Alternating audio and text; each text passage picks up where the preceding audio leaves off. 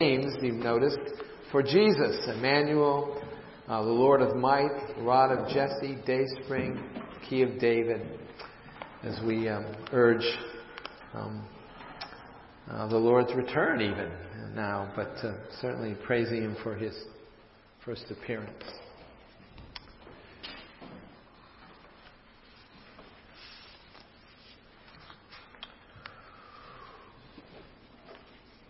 Well, what if we threw a Christmas party right here at church? Being it's the first Sunday of Advent and all, and who should we invite? How about John the Baptist? I'm always trying to get John the Baptist into sermons, you may have noticed. But now some of you might not have thought that John the Baptist would really be a very good idea. I mean, John might not have been a very good mixer, kind of a severe sort of fellow, not much for small talk, direct kind of guy. But then Jesus did once say of him, "Truly I say to you, among those born of woman, there is not one arisen greater than John the Baptist." I mean, that alone ought to get John on the invitation list, don't you think? So John arrives at the Advent party, and he seems to know everything and seeks you right out. That verse that you just quoted about being no one born of woman greater than I, you said, you didn't quote the whole verse. Jesus said, among those born of woman, there has arisen no one greater than John the Baptist, yet the one who is least in the kingdom of heaven is greater than he. But John, who could possibly be greater than you? I mean, you were great. Don't you believe the Bible? He shouted. Don't you believe Jesus? Well, yeah, I suppose, but what could be greater than or more blessed than you, John? John looks totally disgusted. Don't they teach you anything around here? Don't you know about Jesus? Didn't you ever hear about the new covenant?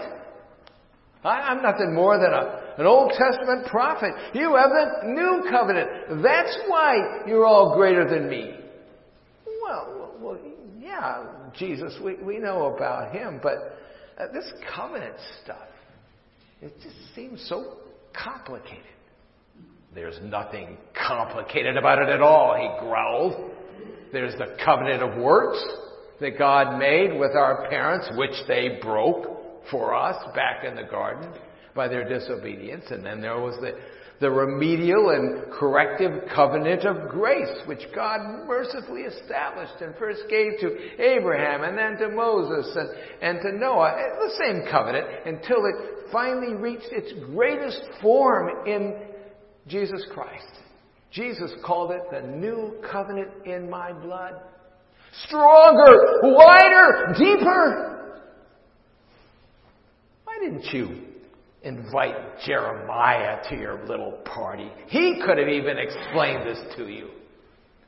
And then with a final glare and a rather unexpected, almost friendly sort of wink, he turned on his feet and stalked off to the refreshment table, looking for locusts and wild honey, I suppose.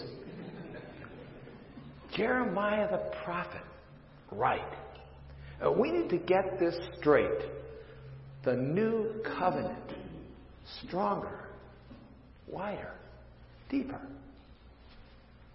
Let's turn to Jeremiah chapter 31. You're going to want to read along on this. Jeremiah 31, not a long text, but a very pithy text. I think it might be on 660 in your Pew Bible. I don't know if that's true or not. Jeremiah 31, looking at verses 31 through 34. Picking up at verse 31 of chapter 31. God's Word.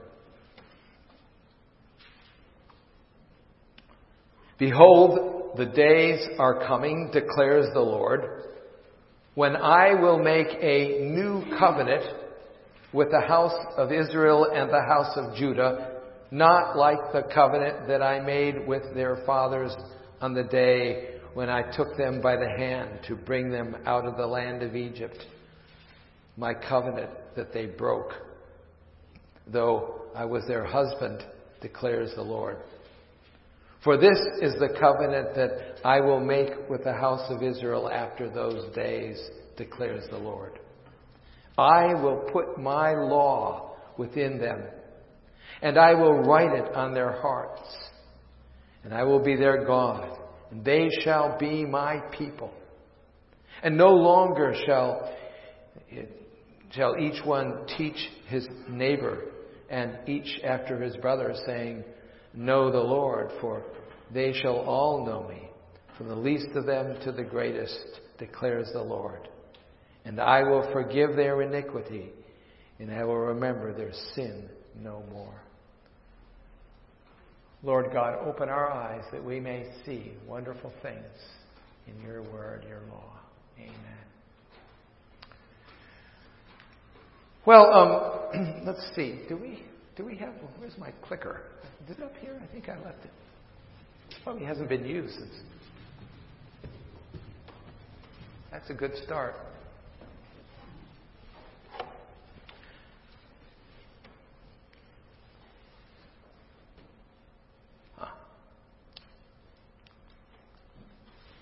Oh, dear.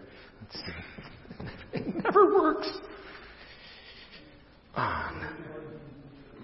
There it is. Okay. All right, good. Well, to get us started here, God formally structured his relationship, his special relationship with his chosen people, by means of his covenant. By the means of different, covenants, and what I mean by that, even as we look at that, is divinely imposed arrangements. A covenant's a divinely imposed arrangement, which God has established, whereby God takes us to be his people and requires us to acknowledge him as Lord. I will be your God and you'll be my people. We're to be spiritually separated from the world around us. We're to have lives and eyes and hearts that belong first and foremost to him alone. We're to love him, and we're to love his law and his people and his worship, and more than ourselves. But God's people have always been covenant breakers.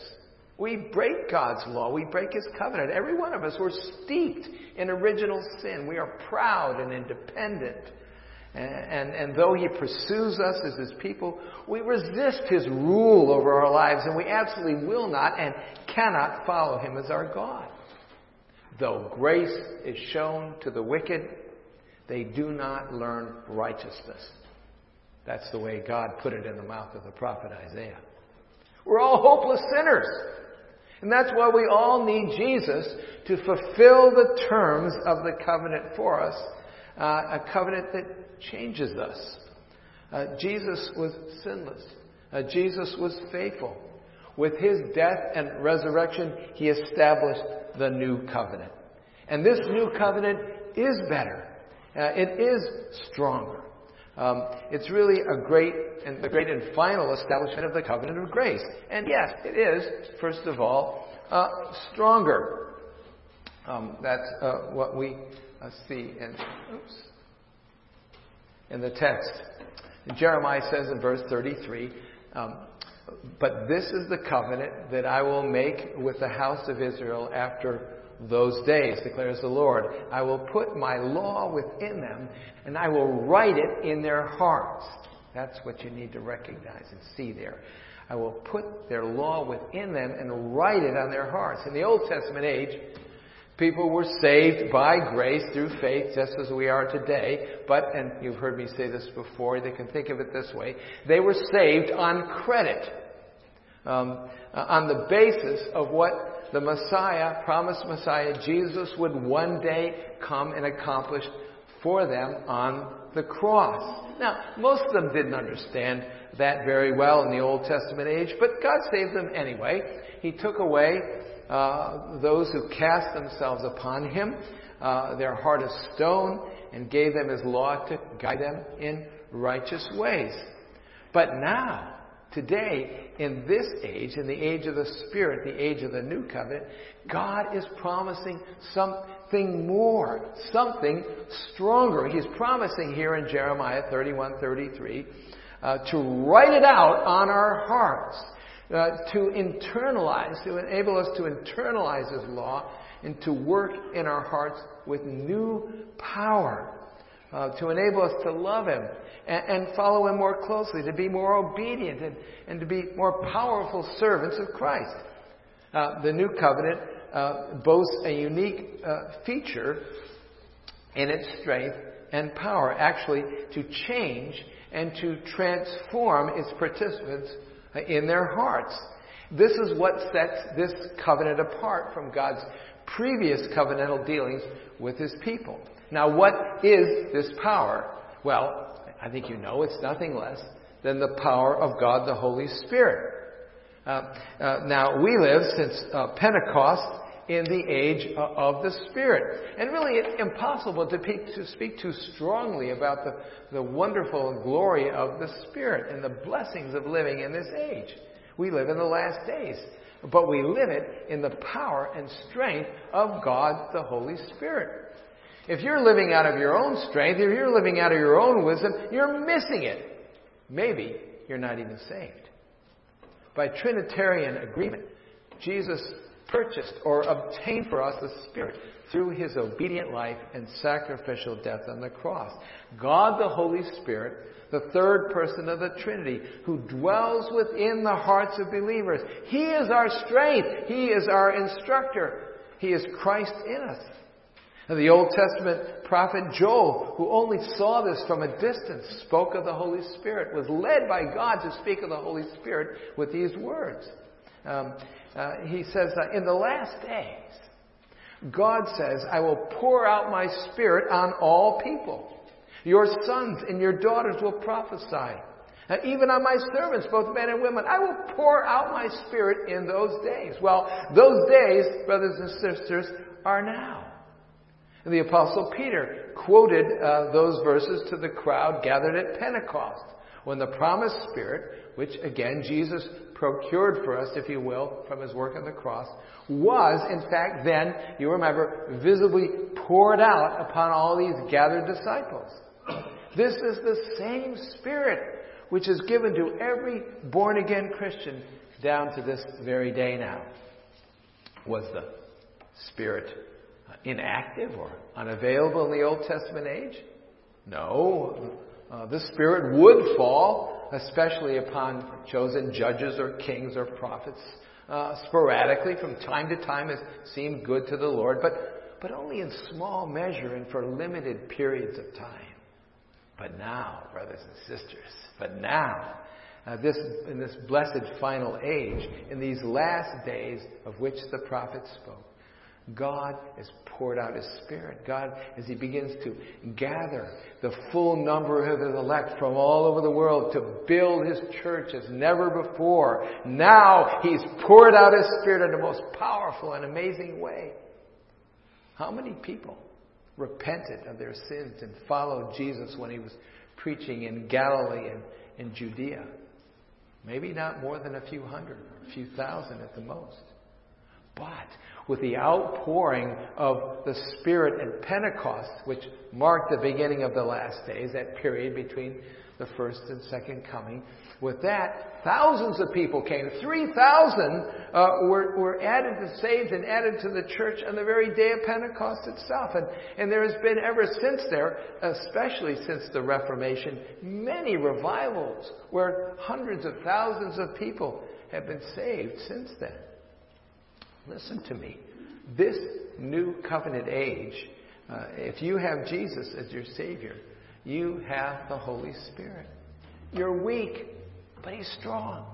You're practically incompetent, but He's great and wise. You can't beat your way out of a paper bag with the name sin on it, But the Holy Spirit is mighty. And His strength, with that strength you can put off sin. You can be mighty for the cause of Christ. Mighty in love, mighty in obedience. Yes, Jeremiah, this new covenant is stronger and wider. Are you with me? We're giving glory to the Lord this evening through understanding the new covenant as Jeremiah introduces us to it. A stronger covenant, bathed with the ministry of the Holy Spirit, and secondly, a wider covenant. Now back to our text. Jeremiah says in verse 31, Behold, the days are coming, declares the Lord, when I will make a new covenant with the house of Israel and the house of Judah. Sad to say, the nation of Israel was divided after the reign of the first King Solomon. For King Solomon, it was divided north and south. The northern kingdom being called Israel, and the southern kingdom known as Judah. And they fought like cats and dogs. But now, with the new covenant, God is at work removing differences and sinful divisions. In point of fact, Israel and Judah no longer even existed as two nations any longer when the new covenant was inaugurated by Christ. And the division that Jeremiah refers to between north and south is to be understood by us today as a picture of the greater prejudices and divisions that Christ has come to liberate us and deliver us from. What Jeremiah, unbeknownst to himself, was really referring to when he speaks of this reconciling north and south was prophesying the great bringing together of the great division between Jew and Gentile. That's the second great hallmark of the new covenant. That to remove that division, to tear down the wall of partition between Jew and Gentile, and build up the church of God's elect people from the world around. Now, this was very hard for the church, the first Jewish believers, to even understand. They thought they had been poorly taught during that particular age, especially that God was their God, whose sole concern was to vindicate them, that is the nation of Israel. But in fact, God's great zeal was to vindicate Himself throughout the whole world. Do you remember how the Apostle Peter, good Jewish fisherman, was caught and reeled in by the Lord God, Jesus, and then sent off to preach the gospel to a Roman army officer who gathered all of his Gentile family and friends and neighbors for the event. And Peter, being enlightened by a dream from God, walks into this benighted Gentile's household and starts preaching Christ. And what happens? They believe. And they're saved. That great unwashed, unclean Gentiles are all brought to Christ, and God the Holy Spirit falls upon them in the same manner in which He'd fallen upon the Jews. And then this starts happening all over Judea and Samaria, as God opens up the kingdom to include not only the Jews, but even the Gentiles. That means everybody else. That was just the start. Then God raises up this man named Saul, whom we know as the Apostle Paul, who begins taking the gospel all over the Roman world. And the kingdom begins to spread out wider and farther. The Apostle explains it in his letter to the Ephesians, chapter 2, verses 11 through 14. Remember, he says, therefore remember that at one time you Gentiles, you were at that time separated from Christ, alienated from the commonwealth of Israel, and strangers to the covenant of promise, having no hope and without God in the world. But now, in Christ Jesus, you who were once far off have been brought near by the blood of Christ, for He Himself is our peace, who has made us both one, and has broken down in His flesh the dividing wall of hostility, reconciling Jews and Gentiles, through the blood of the Lord Jesus Christ. That was his work. Now, this new covenant is greater because God has done something bigger, something wider. Because our God is not some kind of small change, parochial God with a vision so narrow that he's able to see beyond Israel or the United States. God's elect are pouring into the kingdom today from every nation, among every people on the face of the earth, Muslims and Hindus and tribal people, dark and deep continental places. And most of all, the most lost sinners of all in South Jersey. But it wasn't that way in the Old Testament age. And yet that was God's plan all along. It's beautiful.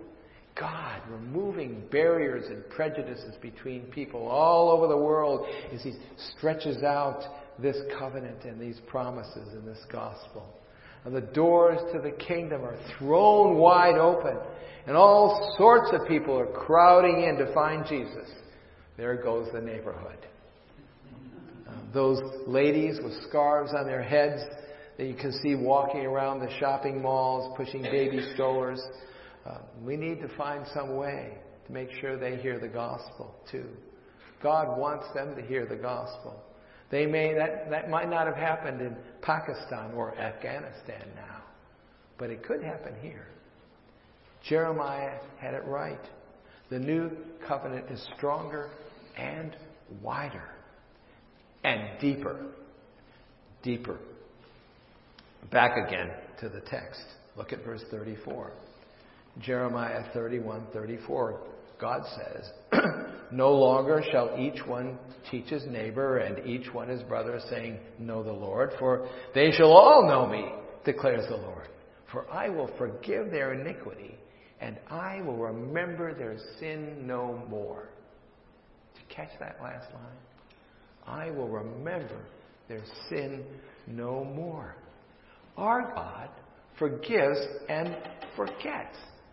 How is that possible?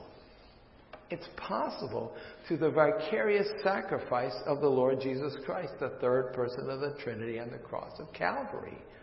Isaiah tells us that God looked and he saw that there was no one to intercede. There was no one righteous, no one to stand in the gap. And so his own arm brought salvation. God himself, the offended party, becomes the rescuer. And really, he becomes the sacrifice. God made him who had no sin to become sin for us so that we might become the righteousness of God. The writer to the book of Hebrews is talking about the superiority of Christ. That's what the book is about. And the superiority of the new covenant. And he reminds us that Christ became a better sacrifice. Hebrews 9:13. For if the sprinkling of defiled persons with the blood of goats and bulls and the ashes of an heifer sanctifies for the purification of flesh, how much more? He's referring to those Old Testament sacrifices. But he says, then how much more will the blood of Christ, who through the eternal Spirit offered himself without blemish to God, purify our consciences that lead from dead works to serve the living God. Every priest stands daily at his service, offering repeatedly the same sacrifices which can never take away sins. But when Christ had offered for all time a single sacrifice for sins, he sat down at the right hand of the Father. The point is that in contrast with the ritual requirements of the Mosaic covenant, which faced men with an endless stream of animal sacrifices, bulls and goats and lambs, all incessant reminders of our sin and our guilt that we could never forget, and wondered how God could forget. The new covenant in Christ drove the remembrance of our sins even out of the mind of God with its final perfect sacrifice. Christ died once for all. That is, He was sacrificed once for all. And the blood of the Lamb takes away the sin of the world and was sufficient and covers all. Jesus paid it all. It was His sacrifice, His blood. And God says, I will remember their sins no more. Jeremiah 31. Hebrews 10:17. Because, brothers and sisters, the blood of Christ is so powerful, so wide, and so deep. It covers all of my sins, and it does so endlessly. There's no end to the depth of the forgiveness and efficacy of the blood of Christ. It clears away the stain of sin, and God remembers it no more. And if anyone should say, well, my sin is too great, how arrogant can you say? What do you mean your sin is too great? Is the blood of Christ insufficient to cover your sin? We'll never reach the end of it. We'll never get to the place as Christians where we'll have to say, well, that's it. I've used up all of my cards. The forgiveness of Christ. The tank's on empty. Won't happen. Can you rejoice in that? I can rejoice in that. Let me close with this. At the Last Supper, Jesus holds up the cup of wine and says, this is my blood of the new covenant, which is poured out for many for the forgiveness of sins. At Jesus' death, you remember this, the veil in the temple, which separated that veil, the holy place, from the most holy place, where the ark was kept, where the presence of God was to be located there in the temple, in which only the high priest was allowed to visit once a year to pour out blood to atone for the sin of the nation. That veil at the death of Christ was miraculously ripped in two from top to bottom.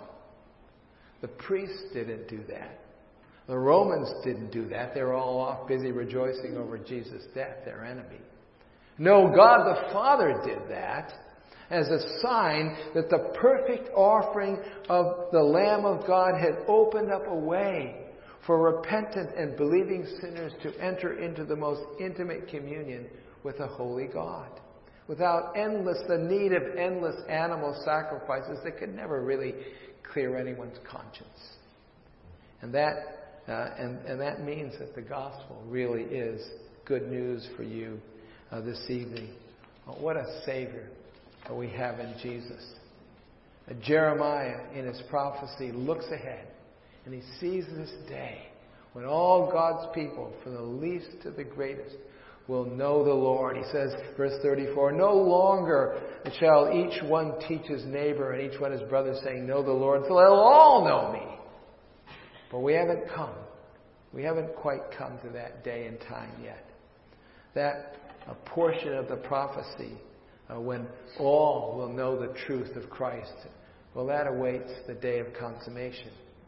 Right now, today it may be that there's someone here this evening, maybe some boy or girl, who's never really asked Jesus to be their Savior and Lord. There may be somebody else to whom this all seems very strange, and they really have no appreciation or interest in how strong and wide and deep is this covenant promise as the Savior represents us. And that's very sad.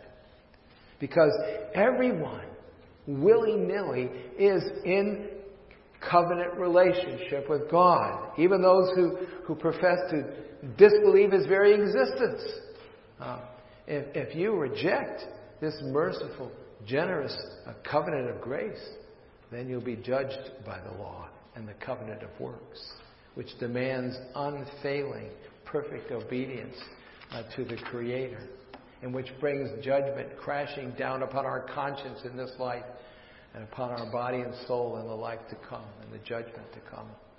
But you can run to Jesus and be saved this very evening, for God has made this new covenant with Christ. He did it for us. Stronger, through the power of the Holy Spirit unleashed in our life.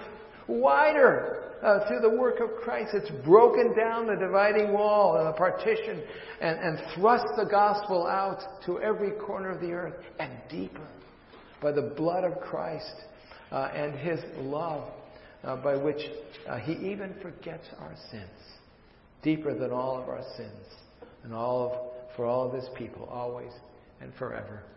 Amen. Let's pray.